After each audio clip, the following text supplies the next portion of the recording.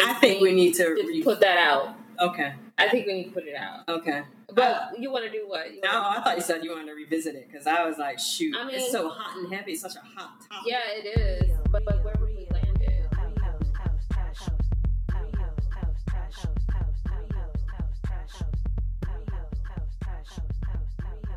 Do you remember your first experience into your career? Like as from high school, yeah, you had your high school job, but your first understanding that you had to shape a career for yourself. Like let me give you an example, right? So I think I graduated college or high school, like 17 years old. So it might have been the first semester or my second semester at Eastern Michigan University, which is about 45 minutes from Detroit. And this is in the 90s. So you got to remember that the auto industry was still booming. And so maybe the first, maybe the second semester, we're all in college and Chrysler decides to come to our school. And they put us all on the bus. I don't know how I signed up or whatever. I think someone told me Chrysler's coming. They're going to give us all jobs. And that was a big thing to get into the plant. You couldn't get in unless you were some type of legacy. You had to get a plug. It's kind of like the studios now in Atlanta. You got to get a plug into the auto industry. So we're like, they're coming to Eastern Michigan. So they put us all on the bus. It might have been like 6 bucks. So we go down to the testing center. And we get there. And they were like, this is what you're going to do. It's 3 rounds of tests. The first round of tests is to see if you can take the widget that's a circle and put it on this nugget looking thing and how fast you could do that. Okay. And we do it for maybe 30 minutes. Widget. I was like, okay, you're in college? We're in college, but they busted to Chrysler because Chrysler's going to give us jobs. And it's $90,000 a year. $90,000 a year in the 90s when gas price was $1. It's a lot of money. Okay, so you're gonna be making cars. I'm gonna be making. I don't know, but I got a kid. Idiot. Wow. This is what's happening. But look at what they did to the brain trust. We're in the late 90s. You bust college kids down. You dangle this beautiful nugget of carrot over their head of maybe you start at $70,000, which is a ton of money for someone at that time. And are you gonna stay? I mean, I passed the first test. I get to the drug test because it was the next day. But either that night or that morning, I grabbed a lemon poppy seed muffin. I know where this is going. So obviously, I failed the drug test. Mm-hmm. And because I failed that drug test, I am not at Chrysler. But the other part of it is 6, maybe 7 years later, the whole market crashes and everyone loses their job. So now the people who dropped out of college have nothing to fall back on because they've been, let me not call them monkeys. It's not right. But those tasks are menial. They're not tasks that you can use your brain on too much. I mean, you're doing the same thing over and over and over again. So what are you saying then? The system is against us in a certain way because you said you were in college. Is it? Or is the government? Is the government taking brain trust out? Because I don't recall a lot of white people on that bus. Well, you missed that important piece. There wasn't a lot of white people on that bus. It was probably came through the Black Student Union for all I know. But so that was blue collar. So that's considered blue collar work. Take them out of their intelligence education and throw them into the blue collar work. Because nobody wants to do that anyway. At least in that. But it's not only that; it's socioeconomic too. Mm-hmm. Chances are, most of the white people there, they probably had parents that made their life cushiony. We know we're on our own. We know that. And so the first experience I had was okay, can you bet on yourself? Can you? How's this going to get done? So how did you overcome that? I failed the drug test and had to keep going. So what were your next steps after? Did you learn from that experience? Was that in retrospect? Yes. Okay. Right. Because you felt you would have dropped out of college to go get the 90K. I don't know if you didn't fail the drug test. I don't know if I would have, but it was definitely. Looking at it, I might have. I think I was definitely saved. I'm not sure, but I don't know. So I'm just. Part of I think part of that experience, like you said, monkey is controversial. Mm-hmm. It is, but and if that's how you felt, I mean, here you are at a university. You're told that if you go to college, you get your degree, then you're going to have a corporate job, right? So I'm sure that was... Did they tell us to have a corporate job? Because Michigan doesn't rely on that. You get a job. That's not how Michigan works. They don't think that way. And I guess maybe that was my perspective. Not for brown or black. Oh, wow. And not that I'm aware of. Were you told you get a corporate job? Well, here's the thing. My experience is so different coming from Jamaica. It's just a whole different ball of wax. Like, I came believing I could conquer the world. Well, why is that? Anything that I did. But why? Like, who told you that? My family. Mm-hmm. So you're saying your family didn't tell you? No, they let you go. Like, I guess you figured it out. Like, no one's going, you're going to be the most amazing person. But I think here, well, maybe your family... Let it out. What was that? No, we are a sum total of our parents, of our household.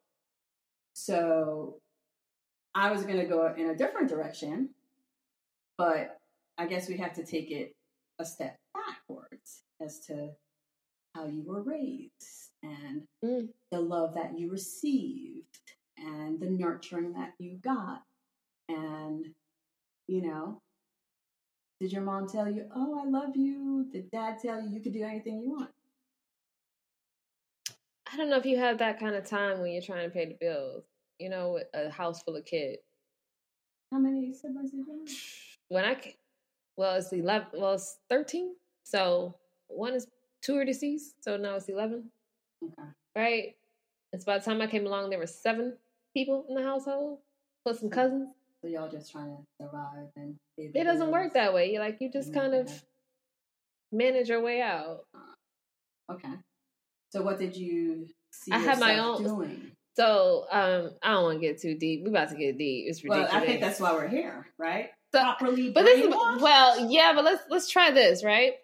Oh God, just about to get way too deep. The trick of it is I had a vision for the life that I wanted because I was always smart. I was always in some gifted program. I had friends that were smart. I didn't know what weed was growing up. I didn't know what a gang was growing up. I didn't have these experiences, right? So I'm in my bubble. I'm in my bubble of mom, dad, and I'm the smart one. And I read books where everybody else playing the game kind of thing, watch TV. Like, I am the oddball. So you were the nerd. Yes, exactly. And I enjoyed it a lot. So I enjoyed it because it gave me rewards, right? So it gave me rewards in school and I was looked at differently and all these things. So I had this life for myself. My life was interrupted when the life that I had planned for myself altered in a way that wasn't on my behalf, right? So you get pregnant as a teenager and you're the smart one. What did I do? Well, it's 2 things. You got 2 choices in Detroit at that time. You can go to this school called Nancy. And at Nancy, you would go for the school for pregnant girls and you would go be an RNA or a CNA or whatever, some nursing assistant. And there you go. You can make a life for yourself. You don't have to live on welfare, right? And that was it. That's what you got. Oh, wow. You could be a cosmetologist. Those are your options now. They're like, your options are over. I saw it happen to people I knew because I was like, that's not going to happen to me. So you broke the mold. Well, that mold hurt. So it hurt like hell. My mother always told me nothing good in this life comes easy. So you paid the price for breaking the mold and not ending up in that situation. Nancy's school for I mean, not that there's anything. There's nothing wrong with that. I just had different expectations, different goals, and dreams for yourself. And I refused to be a statistic. Like that was my thing. You refused to be a statistic as a teenage mom, so you overcame. Fine. You did. Fine. And you have to give yourself credit. Because you said you had a plan in your life that was taken away from you unexpectedly. Mm-hmm. And so you can't discredit that that's a big win. That you did not end up as a statistic. Okay. I do take credit for that. It's not that. Hello? It's not that. It's, you just get to the space. tick, tick. So now I'm here's going the to see voice. the new. I didn't know this. You never shared that before, and I know that we're gonna have a radical awakening. But here's during our sessions together. But what's funny is who I gravitated towards, right? Because I had a lot of surrogate moms and surrogate parents, and friends that just lived a different lifestyle. And I was like, okay, I need to get more. So even when I look at you, and I realized, I remember the time you told me at your kitchen table, oh, I've never fought before. Yeah. I was like, what? Did you have siblings? What do you mean? Okay. We always fought. Okay, well, yeah. You fought them? Yeah. Oh, okay. Yeah, but you're not on the street like, let me go beat you up. I had a fight at school with kids. No, yeah. I know. I thought, what? Okay. You see me and my brother fighting today. No, physical fight. Oh, physical? Yeah. I did burn him with the... That's not the same. See, our stuff is like, you get on top and she's trying to get you and then you roll her over. We did not do that. We did not. Ours was more... pinching or, like, but not like, getting in on the face. So, no. Okay, so that was your experience. So. That's it. Yeah. But you come from Jamaica. You came from private schools and all that stuff, which is, fine. But your expectation is corporate America will serve you well. I think mine wasn't as... I was confused. I didn't know what I wanted to do. So I ended up with, I wanted to be a pediatrician. I went to college. They're like, oh, you got to do Calc 1, 2, 3, Physics 1. I was like, oh, say what? Here I am barely passing Calc with a C+. Mm-hmm. So I'm like, I don't think I can handle the medical field. So... what's the next best thing? Let's be a lawyer. So, doctor, lawyer, traditionals. It was all traditional. Yeah, next is engineer. Lawyer, engineer. And I'm like, that's not going to be me. So let's just do the lawyer. Let's figure out what field you want to get into. Mm-hmm. So that was my course of action with going to college. I did volunteer. I went to courthouses. But what's your first experience like inside? Like, this is what I want to do in corporate America. Okay, so that didn't happen. I got a little summer job in college. Yes, the year before I graduated. Anyway, so I had a job right after, and after I had applied to law school, I got waitlisted. So that means that I couldn't go to law school when I planned on it. Mm. So I took this job temporarily. So I'm like, all right, I'll just wait to apply next year. I went to the Plaza Hotel. I remember it. I went to the Plaza Hotel. I had it was a seminar. There was this lady, she was standing and selling the application. Selling? Like she was in sales. She was in pre-sales. Okay. And it was a room full of people. So I was like, oh my God, that's what I want to do. Don't ask me why. She was standing and she was just describing the whole the whole product that she was selling. I was like, I want to do that. Don't ask. So that's what you did. That's what I did. That's what I set out to do. I had my whole career plan, and I was like, okay, what do I need to do to get to that point? That's it. And that was it. That was it for me. Because I was like, you know what? I had interned at an attorney's office, and I was like, this lady had a fire hazard. There was paperwork, file folders, this high. I'm like, this is what you want me to do to help? Mm-mm. That was not it. So I remembered that, somehow you got to go with what burns within, that fire that's there. So that's what I chased. So here's the thing, right? what was your first like bad experience? How long you were at the company that you started from college? Mm-hmm. I was there for 7 years. 7 years. So at this point, you're like 28, 29 years old. Yes. Is this Since you want to put my age out there. I didn't put, we don't have a year. We don't have a year to, Okay. to transition. Because I'm it's gonna come out anyway. So it's okay. Like it's okay. But you know the part that we were talking about before, was that the same company that took your stock options? Ah, you're going there. Okay. Yeah, that was. So you're 7 years at a company. They didn't take my stock options. I just didn't get any, like everybody else. And so I didn't know that until there was an investigation of the company that I was a part of. So you're around here just being the ultimate. Just being the ultimate, the best that I could be, learning everything, thinking I'm the. Okay. And I get called into a conference room. I actually get called, in a conference room. And the guy was like, hey, have you heard of the EEOC? I was like, yeah, I think so. And he was like, so this company is under investigation for unfair practices for people of color. And so you popped up in the audit. Mm. And so he questioned me and he asked how long was I with the company. And I think I was there maybe 4 years in. And he just laid it all out. And he was like, well, let me tell you what the reports are showing, comparing you to other of your white counterparts, including women. You are not getting the pay that you deserve. And he's like, have you heard of stock options?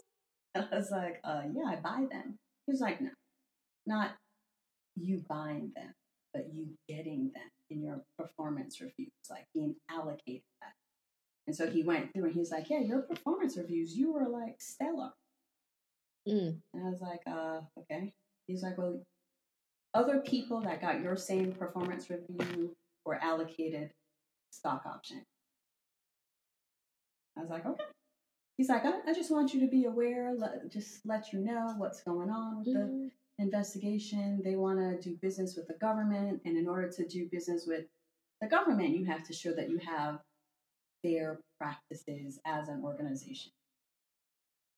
So that was one of my enlightening moments to the pay gap and how I was not getting paid as much as other people. So what are the stock options like? Like break this down. So you're in a company, in a corporate, part of your salary, is it? So what happens is during your performance review, they could give you stock options in addition to your promotion. Mm-hmm. So you could get maybe a 10%, and back then they were giving you great, or I was, and maybe that was the makeup. They would give you a large percentage, which would be a promotion or maybe a paid merit increase. Mm-hmm. So it would range from like 10 to 15% of your salary, in addition to an allocation of stock options. So you could get $1,500 issued to you. So the people of color get no wealth from these stock options when the company is booming, right? And that's the reason why people invest in like the company themselves. Mm-hmm. We always think it's the pay, but a lot of it is because of the stock options. Mm-hmm. And so that's how we know people are building their wealth. So we're saying white males definitely are getting these stock options. Hands down. Right? And white women maybe. White women maybe get the stock options. Yep. Black women or brown women definitely definitely did not get these stock options. We were overlooked when it came to that package. So you can't build your wealth. Oh, it's going to be difficult unless you have an advocate, unless someone, understands the plight. And back then, I was like the only one. See, this is why I call corporate America a 6-figure welfare state. Like, that's exactly what it is. Because you're around here, you're thinking like, okay, I went to school. I check. I graduated. Right? Check. I get the good job at an intern in corporate America. Bam. I'm doing amazing. I'm on my performance review. Everything's checked off.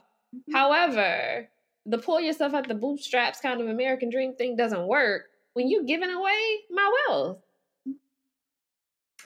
Like, you're getting enough. Your 6 figures is enough. You should be good enough. You're better than most, so you should be all right. Like, that's pretty much what they're saying. So they're buying the houses here and there and everywhere. Meanwhile, you're like operating. You're trying to save a place of lack. You're operating from a place of lack. You don't get the same that they do, and they're gonna make sure you.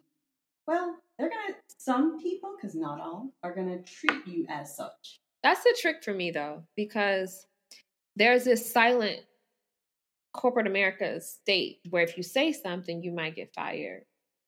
And so you might lose your good job down there. If you rock the boat. Mm-hmm. So it's like almost don't say anything. Mm-hmm.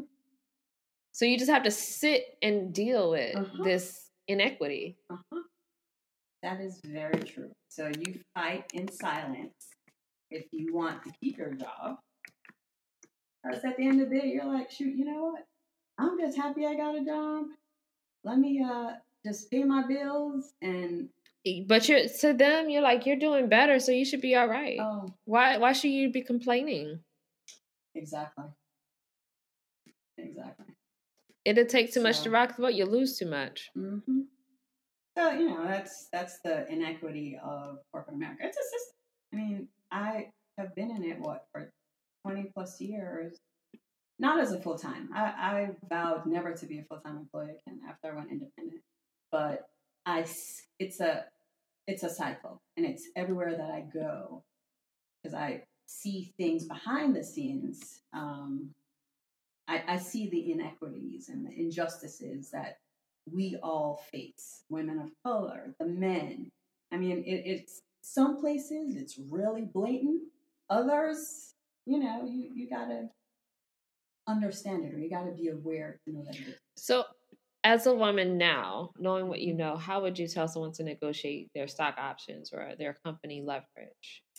Well, I definitely say do your research. Find out exactly what the benefits offerings are for that company. When it's my review time, what are my options? What can I get? Now they'll tell you, oh, there's a range. You could either get a promotion, so that means you'll get a job title, or you'll get a pay rate increase. Or some companies will give you an allocation of stock option. And it doesn't have to be at a director and above level. Mm-hmm. Because at that company, I was not a director and above. I was just a consultant. So, or a trainer. So while you're in your performance review, right, it's like the quarterly or the biannually thing that they do. It's normally annually. Okay, so annually, quarterly review. They may not say you have an allocation stock option. So you have to ask for it. Do you have allocation stock options? And that might be better than the pay raise. That is correct. If the company is doing well. Because if the company is not doing well. Yeah, that's a different story. But if I'm sitting here working at Coca-Cola, I kind of need those stock options. You accumulate those stock options. Okay? Yeah. Because what happens is they're not vested until they'll tell you have to be here for a year, 2 years, 3 years, whatever the vesting period is. It could be 5 years. But if you get the stock options every year, you could accumulate. I see. Right? I know that's how Beyonce got her money from Uber, remember? So she ended up saying, don't worry about paying me, right? Just give me your stock options. And those stock options turned around and worth $300 million. So we really have to be smart on getting that understanding. You have to be informed and you have to be aware. And a lot of us aren't aware. You got to negotiate your salary. A lot of us are afraid to say, hey, you know what?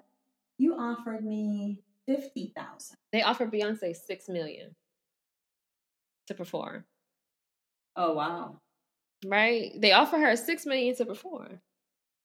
She said no. So it's the same thing here. Like, here is your $6,000 pay raise. Mm-hmm. And you say, no, what about the stock options? Mm-hmm. Because that's going to grow my money. There you go. It's passive. If life is pretty stable, if you're living within your means, right?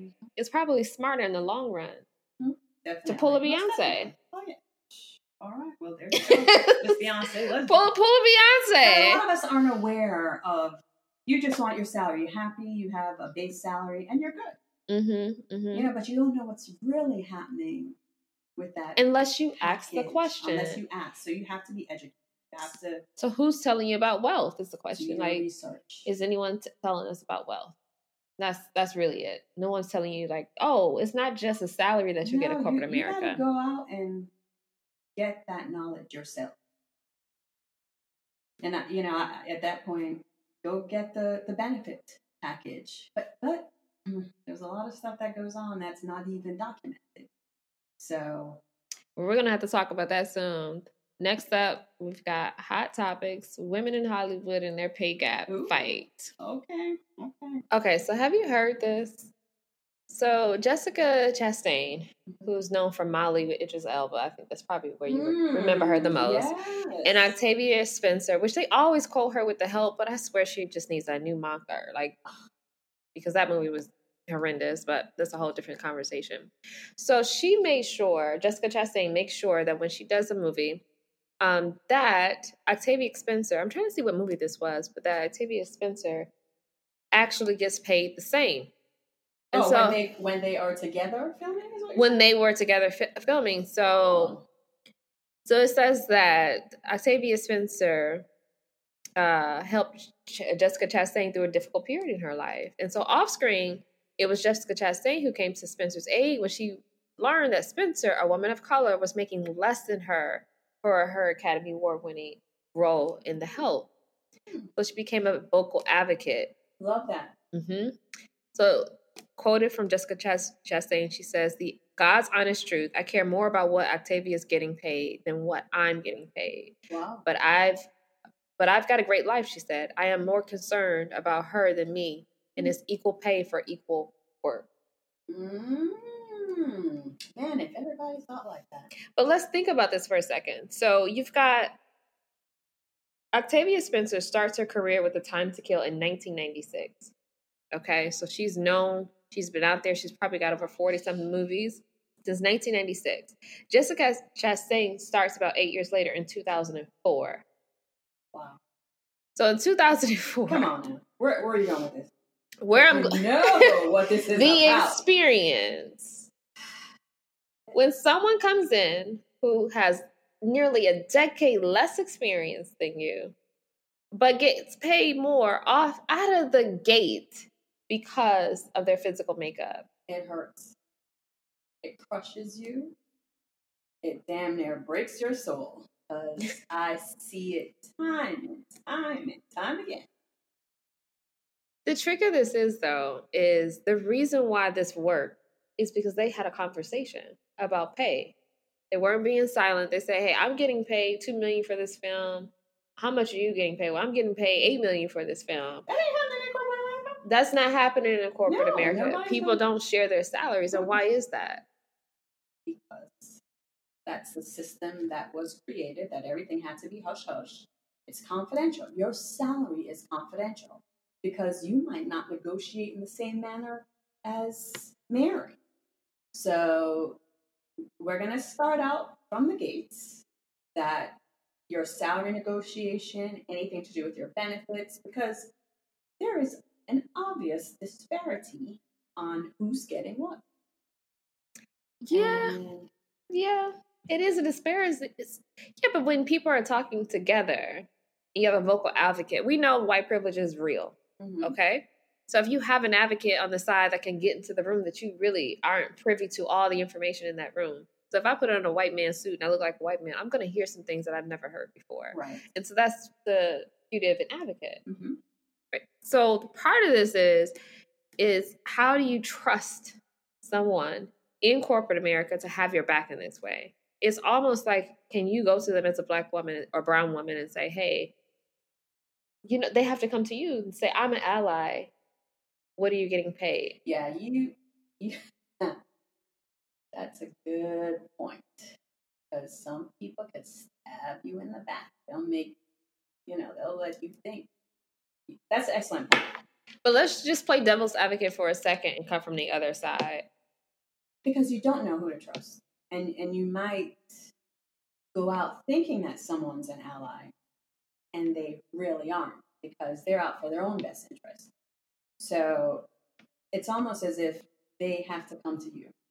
I've seen it. I mean, and hey, we all experience different things. Did you have a white advocate at any of your? Of course not. All of my allies were white women when I first started my career, and they came to me. I remember this one white lady. She was like, Andrea. She was like, she was like, you should be doing big things. Like, you shouldn't be doing this. You need to. It's like, there are many different jobs here that you can figure out. And that might have been my trigger. So she helped me. That's how I ended up at the plaza. She was like, you know what? I'm go ahead and get out in the field and see what it is. That's exactly what happened. What was out there? And I was like, I want to be a product consultant. That's what I want to do. The second advocate was another white woman when I was in training. You know what? I had a white guy. He was my manager, and I had my performance review. And he, you don't want to seem cocky when you do your performance reviews. And I didn't want to give myself all 5. So I gave myself 3s and 4s. Oh my, he was like, Andrea, you need to be all. He was like, if you don't believe in yourself, who else? Arrogant. I'm not perfect. But that's what women do. We try to put ourselves to the side. We try to put ourselves to this. And he was like, we shrink so someone else can shine, and we think that's like we're making ourselves a martyr. And I was like, from that point on, all of my performance reviews. No, but if you're getting paid, you're right. You got to play the game. That's a part of playing. She put herself on the line. Jessica Chastain is not a huge actor. No. Like, you have to think about what movie she was in, what you saw her in. She's amazing at what she does, but she hasn't been on the scene that long. She's been in it almost 20 years now, but still. Right, and she admitted it. Here's a trick. I've got to feed my family, and I'm scared that if I do this thing, my family might not get all their needs met. America isn't communities, individualistic. So by it being that, like, how do you? It's hard to transition out of it. If we were the people of privilege, would you help somebody sit on your same pedestal? I mean, they tried the experiment and we were fine and all that, but but would you help somebody sit on your pedestal? A lot of us would say yes. A lot of women would say yes if they knew the. But if I'm but that's just me. So my motives is just to be a good human, right? And I always lift people up because I want them to have what I have. If I've been through the ringer, whatever advice, whatever food, whatever money, whatever I can do to help you, I'm going to do that because I want good for you. Now, because I see that you want good for yourself. So, I'm going to do whatever I can do. Mm-hmm. But I think it comes with your core values as a human being. So what's important to you? Because some people are selfish. They don't give other people the time of day. They only care about themselves and their motives. And it's the way of the world. It's how the world goes around. So, I mean, what are your core values? I don't know. I have to list them out, don't I? I guess it's something you have to write down and find out because they do change.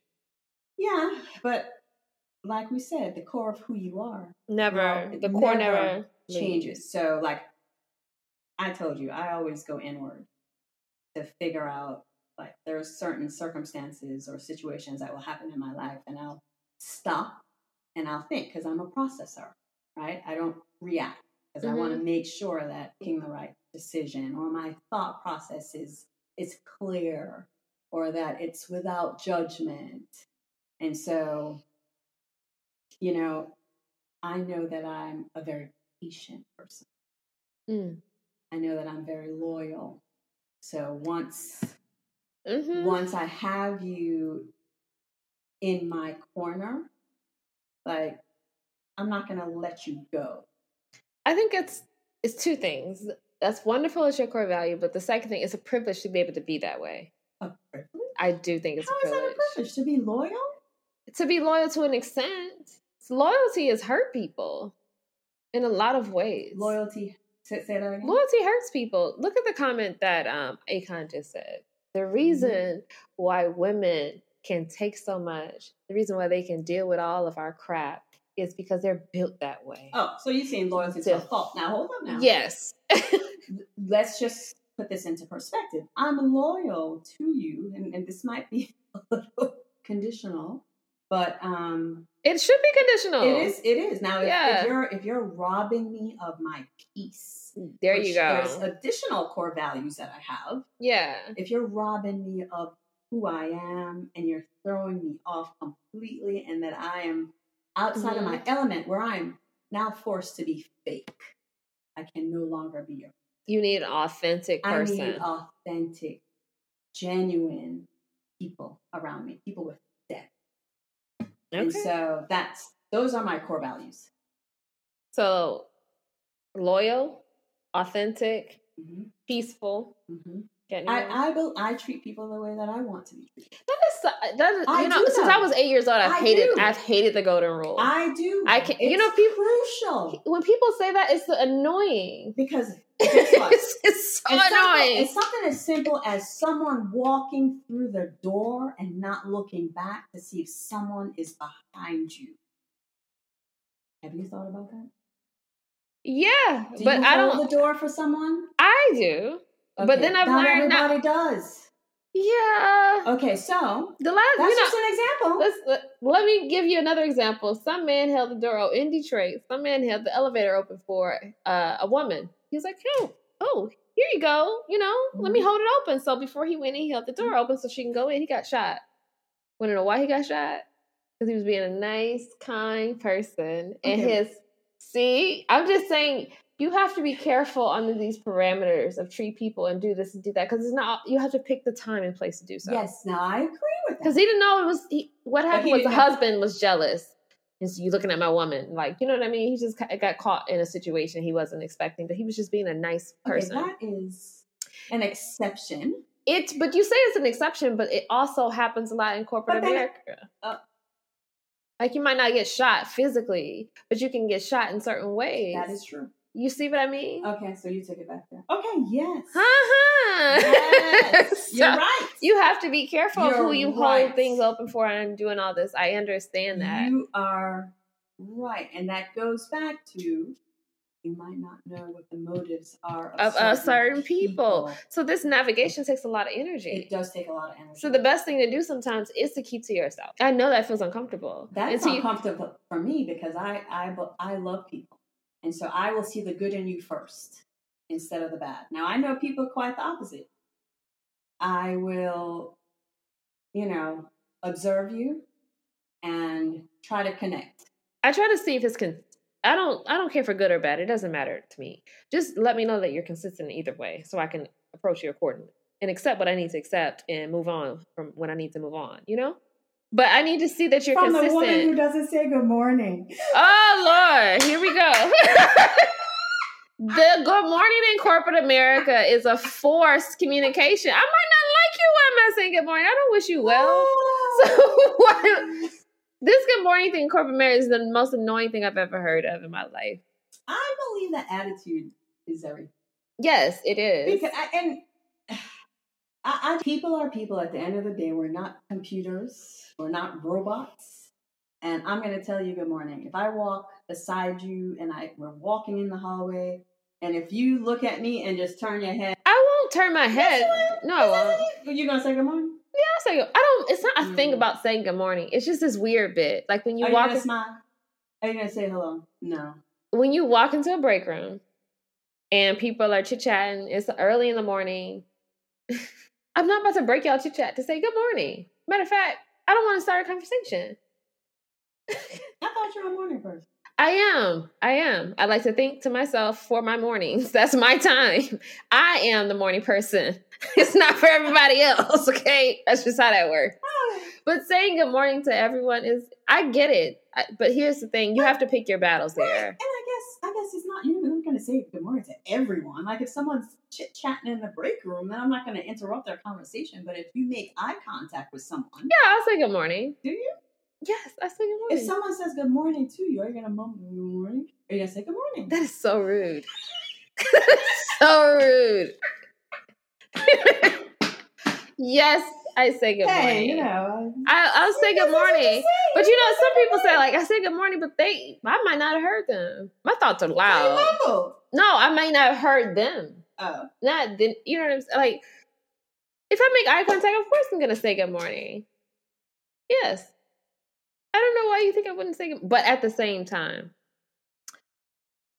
people's energy. I read their energy before I read the good morning. And so if their energy feels off to me, I don't want to engage. I'm very sensitive. So sometimes you might not get in a good morning because I'm like, your energy effed up and I don't want no parts of it. I got that part. My system comes first. My energy comes first. And you know what? Sometimes a good morning might change their energy if their energy's twisted.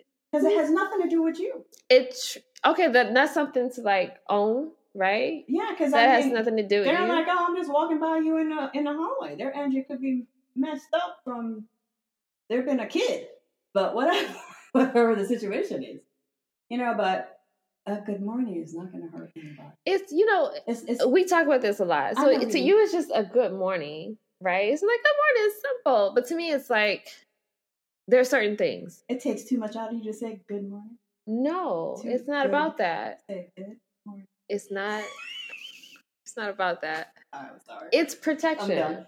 It's protection. Protection from what? There's two forms of protection. You protect yourself and your energy by speaking first. Hello, good morning, how you doing? All of that. It helps you protect your energy because that sets the standard for them. Like when I see this woman, when I see Andrea, that what I have to do is like be in her space. Like you are protecting yourself from their crap, from their bullshit. You're doing that by saying good morning because it's like, oh, I'm a bubbly person. I'm a person that's like, I'm going to say good morning, speak to you first. And it is very protective. But the other side of that is not speaking sometimes is also a form of a defense mechanism. They're both defense mechanisms. They both are. Because if you're not the person who says good morning, then I'm leaving it open for you to talk about me, to communicate. She doesn't say good morning, or she has a scowl on her face, or she doesn't smile from shit. You know, like all of that stuff comes with it. But the protection is that while we're greeting people and I'm at business, my own business, if I say, oh, good morning, how you doing? It totally makes them understand that, okay, I know what kind of space this is. It's the same reason why the airlines greet you when you come in. And the airlines that don't have angry customers, but the airlines that do have better customers, they know the trick too. Spirit has just changed that. Remember, Spirit used to be like the ghettoest airline ever. They used to be. Right? And so the trick of it is now I've never flown Spirit. I've just heard about it and I've seen them having fights outside of the gate. So, but now I get on Spirit and they change. I believe goes a long way. It's a good form of protection to put people in a good mood. It puts people in a like. It does, but when you want to work with people, you want people. That's a part of being a team. You want someone to be collaborative. You want them to, get along with everybody. You do. Rodney King. Can we all just get along? No, you do. You do want them all to get along. And I get you. There's a time and place for everything. And I guess it's just, it's just what you're showing outward. But it's inward. It's what you're feeling inside. I think for a woman to be able to have the power of saying good morning to everyone, it's a power. I'm telling you, it's a bit of a privilege. You have to have things in order because So you're saying people that don't have things in order are just not going to say good morning? No, I'm not saying that, but I'm saying it's not. To you, it's just simple. Because I could be having a bad day, but I'm still going to say good morning. You can have a bad day, and I've talked to you about this before. It's about being like protection. There's so many things. If I'm a single woman, number one, I've got to protect myself before I going to and from my car. Yeah. I got to protect myself when I'm talking to the plumber. Good morning to the men on the street. No, what I'm saying is all of these things allow you space to say, hey, good morning, let's knock this out. Number one, you feel validated, reassured in yourself. That's what a person who says good morning, how you doing kind of means. I feel valued and reassured in myself. Okay. It's not as simple good morning, because the person who doesn't feel valued and reassured in themselves and feels like they need to like protect themselves doesn't push good morning. They don't bounce around the office and say good morning. But the person that does feel that feels that way. So it is a form of protection and defense mechanism to address the room in a good morning, hello, how you doing? Because it also you are setting now the tone. So it's a very powerful thing to do, to set the tone of the room. And I guess but you have to check yourself sometimes and realize, why am I not saying good morning? What is it taking out of me? Well, the reason why I can't is because of XYZ over here. It's not about, oh, we don't bring our problems to work. You're a freaking human being. You're a freaking human being, and you do come to work. As much you try to stuff that shit down, while you sitting there in the office and someone says something, it's going to pop up. It does. It does. It's going to pop up. Saying good morning. Yeah. That's why people y'all just, and then This is what happens when you're a writer. You know, when you got to psychoanalyze everything. Maybe. Maybe. I just want to say good morning. I'm going on my way. But it's all the reasons why you can say good morning. But I could be having a bad day. Your bad day is different from other people's bad days sometimes. That's all the woman who is having a problem, good morning. If everyone in the office is like, oh my gosh, she's so rude, she doesn't say good morning. If that's how they approach, right? That's the approach. That's usually the standard, the group think. Oh my gosh, she's so rude, she doesn't say good morning. I don't know if they do that with men. Nope. He must be thinking. He must be on his major deal. He must have got to go see the C-suite today. They don't do that with men. But for some reason, women need to be the wives at work to everybody. Good morning, how you doing? Let me make sure you're having a good day. That's your good day. Why do I care? They have to be the nurturer. Why? Why gotta be this person at work? I got you. And I appreciate the depth of this conversation and where you took it, because I just wanted to say good morning and be on my way. That's it. But you're right, because you know what? I want you to know that I have a good attitude. Yeah, exactly. That's it. So you're right. Exactly. So I give you a high five on that one. Because I believe that attitude is everything in the workplace. It's. But the pass is not given on the other side. I don't get a pass for being strict and being focused about my day. No, you don't. I don't get a pass for that. But the man compared to me. Then I get compared to you, but the man definitely is. Oh, he's focused. Oh, it's like a man's world is definitely different than a woman's world. Yeah. What if Hillary Clinton was president and she went around to the office? Good morning, good morning, good morning, good morning, good morning, good morning, good morning. No, I'm a boss. I'm gonna walk in this bitch. Like, y'all can say good morning. Oh Lord, you gotta have some testosterone. It is not testosterone. Why is that testosterone? Because let me tell you something. So my husband is listening to this stream for what he's doing, and he actually came out on the stream and said that women that are CEOs in corporate America actually juice up so that they could get that extra of testosterone to feel as if they could be in control. I was like, what? And he was like, yeah, Google it. I didn't Google it. And maybe we need to Google that right now. But I was like, I don't believe that. But hey. Women taking testosterone? Yes. CEO women taking testosterone. I am going to Google it. Let me see. Yeah. Because he was really adamant about that on that stream. And I was like, what? Testosterone for the female CEO. Article comes out in 2022. So it just came out. Wow. Okay, what does it say? So this article says, I don't know. I don't know if it's getting there with that kind of thing. I don't see that. They say less testosterone. Acting powerful raises women testosterone, according to The Cut, and this was in 2005.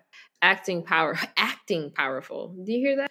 When women simply act as if they are powerful, this apparently is enough to cause a measurable physiological change in their bodies, substantial one at that. Acting like a boss literally increases a woman's testosterone levels by 10% on average. Yes. So you're trying to say this is all hormonal? I'm saying that being the good wife at work, it can be a plus, but to me, it feels like I have to buy into the patriarchal system. The good mom, the good wife says good morning. You know what? My experience was a little different because a girlfriend had to keep her contract. So you buy into the So listen, here's the thing. You buy into the system for your own needs, to get your own needs met. You blow up the system when you don't you don't give a crap about that. So it's a way to blow up the system, but the fact that the system exists is why all this happens. Mm-hmm. If you're the one that's saying good morning all the time and you're kicking ass, great. But there's some that's saying good morning and not kicking ass, and you're probably just around just even because you're not fit for that job. But then there's some, if I don't say good morning, I don't have the extra layer of protection, because it does offer a layer of protection that white men think I'm pleasurable and not angry. Angry black woman, here we go. Is it not true? When you say good morning, they don't think of you as an angry black woman. You're right. So there's your protection. Because now if you are quiet, you're the angry black woman. To be the angry black woman. The angry black woman. So in this skin, am a walking political statement, all because I didn't say good morning. What the fuck? What the fuck? Why? Whoa, no. Good conversation. I like it. It's a different perspective, and I like it. AZ always does that. She always goes deep on me because it is a privilege to be able to say good morning, and it's a privilege not to, depending on what system and what bills you got to pay. So I got it. I get it. All right, we're gonna move on to the next segment and have our what to do in the workplace. Okay, so there was this other article that came out. I don't know if she actually did an interview or not. But Nia Long, one of our queens. I love her. One of our queens. Like, gosh, she looks amazing. She says she doesn't exercise. And I'm like, okay. You might. I mean, I appreciate that you're chilling and all that, but I just need you to Angela Bassett me in about 10 years. So come on now. But at any rate, so Nia Long says that she's watched men get rich off of her films that she was done while she was getting paid complete peanuts. And when she expected or requested more, she was considered difficult, outspoken, entitled, and all the things that's used to describe the woman who has to earn her space, her place, and delivers.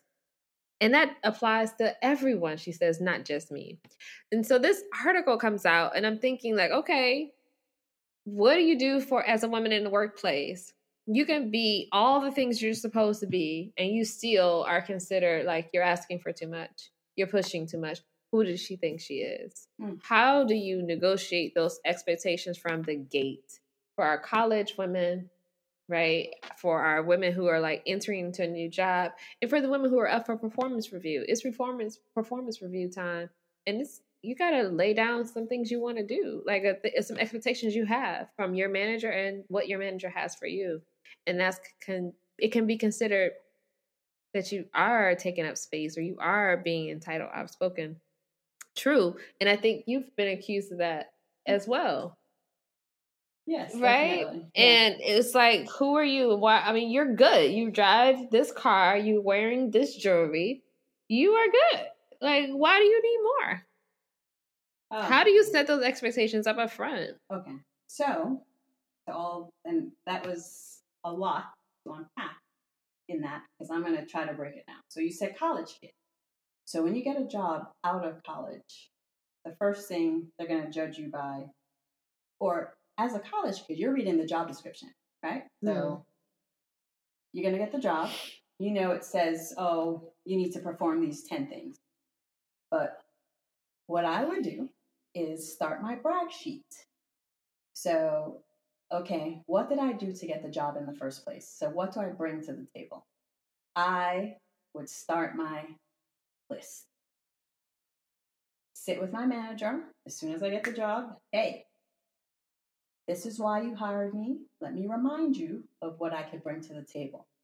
Let's talk about your expectations of me, because not only do I want to meet them, but I want to exceed them, because I hold myself with a standard of excellence.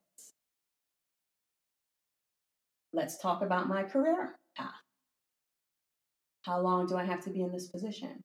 What's the next job for me? Where can I grow with this company? Mm-hmm. And create that rapport so that they know that you mean serious business. But now you're going to always have to stay in that zone. You're going to have to learn your craft, make sure that you're the best you could be, that you are reliable, you're dependable, you're responsible. They know that they can trust you, that they'll always come to you. Now, I think if you stay on that path, consistency always is good. Yes, you should be in the mix. So the next part of that is you got to know your worth at the end of it all. Know your worth. If you don't know your worth, you get lost in the shuffle, and you will get taken advantage of, and you won't get what you are deserved. So if I have expectations of, I guess, of this is what you can expect from me, then the other reverse of that is, what I expect from you. Mm-hmm. I expect that you will come to me and give me constructive feedback, because that's the only way that I'm going to grow. That's the only way that I'm going to know that I fucked up or I didn't do something right. Mm-hmm. So it needs to be a two-way street of community. It needs to be, what do you expect from a manager in a job? I expect that you're going to be my advocate. You hired me in the first place. So you hired me because you saw something in me. So let's get this party started. You hired me to fulfill whatever goals and objectives, whatever opening you had that you thought that I could. Does this work for the person who's decided to work at a fast food restaurant? I'm sitting over here at Chick-fil-A and I say, hey, these are my expectations. Even though I'm going to be in this job until I go to college, this is what I expect, and this is what I expect from you. It depends on how serious you are. The practice needs to start early, right? Like it does. Yeah. I mean, I think you need to have that rapport with whoever your leader is. So it might not be at the same level. But it would be a food service manager, for instance. Yeah, why not? I mean, I want to be the best that I want to be in anything that I do. Do you do this in relationships with children? Yeah. Friends? Yeah. Well, you might not. You might skip the beat now and again because you might make some assumption based on. Yeah, we all. I mean, every time we make an assumption, it doesn't turn out too well. It doesn't. People disappoint all the time. Mm-hmm. But when they show up and hey, that wasn't in my anticipation of how this was going to turn out. Mm-hmm. So, are you prepared to quit in any situation? In any situation? Well, I think you have the conversation first. I mean, is this job is it not fulfilling? How many times do you give the person or the job to screw up or not meet your expectations for you accept that they're not, and then you accept that they're not capable of it, and you move on, whether it's the job or a person? Are you rocking the core of who I am, and I cannot sleep, and I cannot function, and it's wreaking havoc in your body, in my inner spirit. Why did you stay in your job longer than expected? Yeah, because you're miserable, and everybody. No, I'm asking you. Like, I know you stayed in a job trying to push towards change. Because I always have to see something to the end. That's part of your core values. It's a part of my core value. If I committed to getting it done, I'm going to get it. And I know that I can be successful. Then I'm going to get it done. So that's the reasons why you stay even when your expectations are not met. Yes. Now, what job are you talking about? I'm not going to mention any names and put it all up on blast. We ain't doing that. We're not going to do that. Yeah. There's things that you put to the side to finish what you started. Do you believe that women of color, brown, black, sometimes Asian, I mean, women of color, Mm-hmm. do you believe that they will ever get their fair shake from a white male corporation? It's all about capitalism. It's all about the bottom line. I don't think all cultures operate like that. So you have Taraji P responding to this article. And Taraji P. Henson says she wasn't paid her worth until Tyler Perry gave her just due. And Shonda Rhimes was lowballed by ABC, despite making the network billions of dollars. And Gabrielle Union said the same. It took women, when she sued, I think it was America's Got Talent, because she wasn't getting paid enough. Oh, I didn't realize that. And she had I guess issues in the workplace. Don't quote me on that. I have to look up that article. So it sounds like there's just a system. It's a system of looking at Black women and thinking that we're not worthy of that, what right? They are. Exactly. Because as a culture, that we need more white counterparts, white male counterparts, to see our strengths and ourselves differently. Right now, you have CEOs turning into men, right? Hillary Clinton would never wear a dress. She would only wear a pantsuit because everything she does be scrutinized to be compared to a man. So how do we get? You've got Hollywood saying, "Hey, we're not getting paid enough," even though I can hit you. Shonda Rhimes can actually hit you with the receipts. No, we just need to boycott. Women just don't. Didn't they do that in Spain? I think it was in Spain they did this. Need to stay home and do nothing and see where these corporations land. Because if you go to half of these companies, especially one in particular, it was all of us. So stay home and see what happens. Stay home, lose my house, no food in the refrigerator. Well, it's a risk we have to take. Oof. I mean, if you want to fight for justice, what is it going to take for us to get our fair share? Let me say this. So Long continues the article saying, I had to be scrappy. I had to ask for more. I have had to demand more. I've had to speak up. And it really was hurtful. You go into the project feeling like, do they really value me? Or am I just another Black woman supporting a story that focuses on men? Can we not live out this whole story as ourselves in corporate America? Or any blue collar, white collar, doesn't matter. She said, when we are the backbone of the story, when we are backbone of these corporations, you can use the saying, building their business, we need to be paid appropriately. But if there's no success, there's no backbone. You know what? And I think I read an article a while ago while we were doing our thing years ago. But if companies made the pay information public, you think things would change? I think it would change. We've said this before. If all pay information was public, it would wreak havoc. Because I mean, okay, this 26-year-old white man is going to make $240,000. 26. You are 42, 43, 44. You've been in the industry for 20 plus years, and you're making $80,000 doing the same job.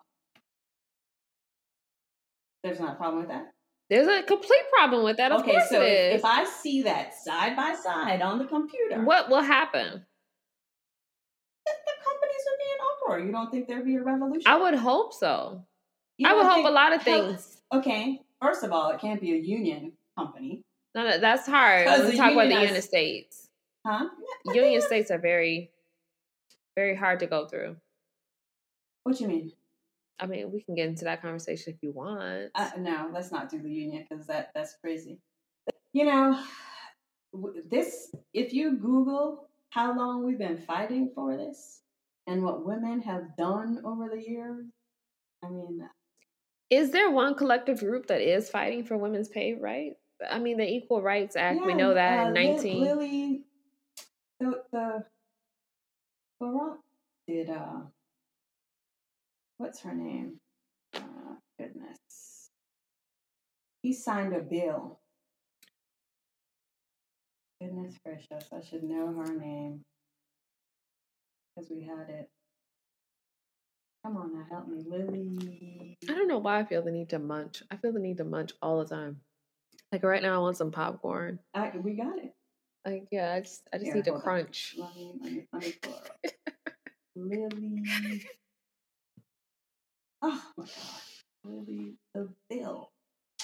Pay Gap Bill. Pay Gap Bill.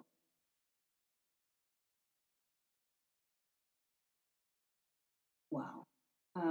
Paycheck fairness. Hold, please. Pay Gap Bill. Sign. Well, even if it is, my thoughts were that if you have more. All right, I'm gonna just quick history lesson. We all know that movies were made for propaganda's sake, right? So the movie, this is popular right now because people have been doing studies on it. But Casablanca was made to get American people inside of World War II. That's why Casablanca was made. They can be more sensitive to the cause. The movies we know for sure are made for propaganda. And TV is made for the everyday man. It is made to see middle America so you can see yourself on screen, so you can model this behavior. It's a way of societal control. When you don't see women in the workplace managing these positions, when I saw Scandal, I popped out like, oh my gosh, it made you present different. Yes, she's a Black woman having sex in an affair with a white man who was not, presenting her well. But even at the end of that, you saw a Black woman in power, and we hadn't seen that. We haven't seen that. It's far and few in between. We know that reality TV is good because the Black women are in it. We don't want to see Black men. We don't want to see men, period. Like, they're not as interesting. No one is entertaining as a Black woman. Like, just what it is. It's sad to say. Hello, pop culture. It's just what it is. Like, we proliferate through that thing. So I'm not even going to get started too far on the Nigerian situation. But at any rate, we're going to put that all over there to the side. All over there to the side. But the point of this is, in order for us to break down barriers, people have to see us differently. I mean, yes, we are voluptuous. We are beautiful. Our looks last longer than the average. But they do need to see, like television does serve us, the average woman in corporate America and how we deal in managed situations, not just the Hollywood people doing that. So how do we do that? That's why you got writers and producers. Yes. Yes, I do hope that the work we're doing with our production, 61 Cents, will play into that a lot, actually, and offer something. Yes, I definitely hope so. Because, like you said, you can't be who you can't see. And Scandal did us justice because we were able to see a powerful woman in corporate America. And we can build it up and we can make this powerful show and we'll sell it to a white man, most likely Jewish. And they'll make money off of us, and then we're right back in the same situation. Hold up. Careful, we want the podcast to... You see what you gotta do? Dave Chappelle says. Oh, gosh. It's funny because it's like, damn if you do and damn if you don't. How do you win? I'm telling we need to do like them Spanish women. They said, we're going to get rid of abortion. The Spanish women said, oh, yeah? Oh, for real? We ain't going to work. We're not having sex. We're not cooking. We ain't doing nothing. They didn't pass that law. They went on strike. Women went on strike in Spain. It was like, F you. See, I didn't think that's what we going when you have to all come together. However, you can't. It's going to have to be allies. Advocates, like-minded people. But we're in a capitalistic state. We're not a group state. We're not a group thing. What happens to you doesn't happen to me, according to America. So I need to look out for me. So that whole golden rule that I told you I hated since I was 8 years old in an auditorium, I was like, this shit don't make no sense. Do unto others as others do unto you. I'm just living my life. How do you do to you? How do you do to you first? What are you do to you before you do to me? And it's the people in my circle. And whoever those acquaintances are, or whoever the work people are, it's just formalities. It's just professional. It's dealing with you at a different level. True. But when you say that rule, it's flawed. It is not flawed in the community kind of setup, right? It's not flawed in Spain. It's not flawed because that woman's problem is my problem too in Spain. But that woman's problem is not my problem here in America. But I'm gonna fight for you. If you're in the wheelhouse. If you're in my wheelhouse, if you're in my space, I'm gonna fight for you. Would you not fight for me? Of course I would. Okay. Because why would you fight for me? I'm that kind of person that would, though. Okay. Right? Because I'm not a self-thinker. Like, yes, I protect myself. I fill my cup up before I can help others, for sure. Mm-hmm. But of course I would. But there are a lot of women who just don't have that mindset. That's right. And that's okay. Because no. I mean, and it's not about their ethnicity either. I agree with that. Because there are some women of color that will not fight for you. No, they're out to get what they want. Because they're out to get what they want. Because they're selfish. And you are not about me. Like, they are true capitalists, and they usually win. Oh, really? Karma's a bitch. It'll come around somehow. We're going to call her, let me see. We're going to mention somebody, and we'll see your reaction, but let's see. I'm going to find her name. We're going to call her Phoenix. We're going to call her Phoenix. Okay. All right. That's the best name I got, I guess. We'll call her Phoenix. Mm-hmm. So Phoenix over at that little company was like, oh, that Black woman right there has a job that I want. Mm-hmm. Let me bounce her out the way and trash talk her so she can get fired. Her name started with an F. I know, I'm with you. I get it. I was with you at the very beginning. So Phoenix is not happy with herself. Phoenix is not beautiful on the inside. So I'm going to bring this back. Do unto others, others do unto you. Okay, so that's why the golden rule is flawed. Okay, so because Phoenix isn't happy with herself, so what she's doing to herself isn't good. So don't do that onto me. But she is living the golden rule in honesty. What she feels about herself is what she's doing to you. So that's why that rule is flawed.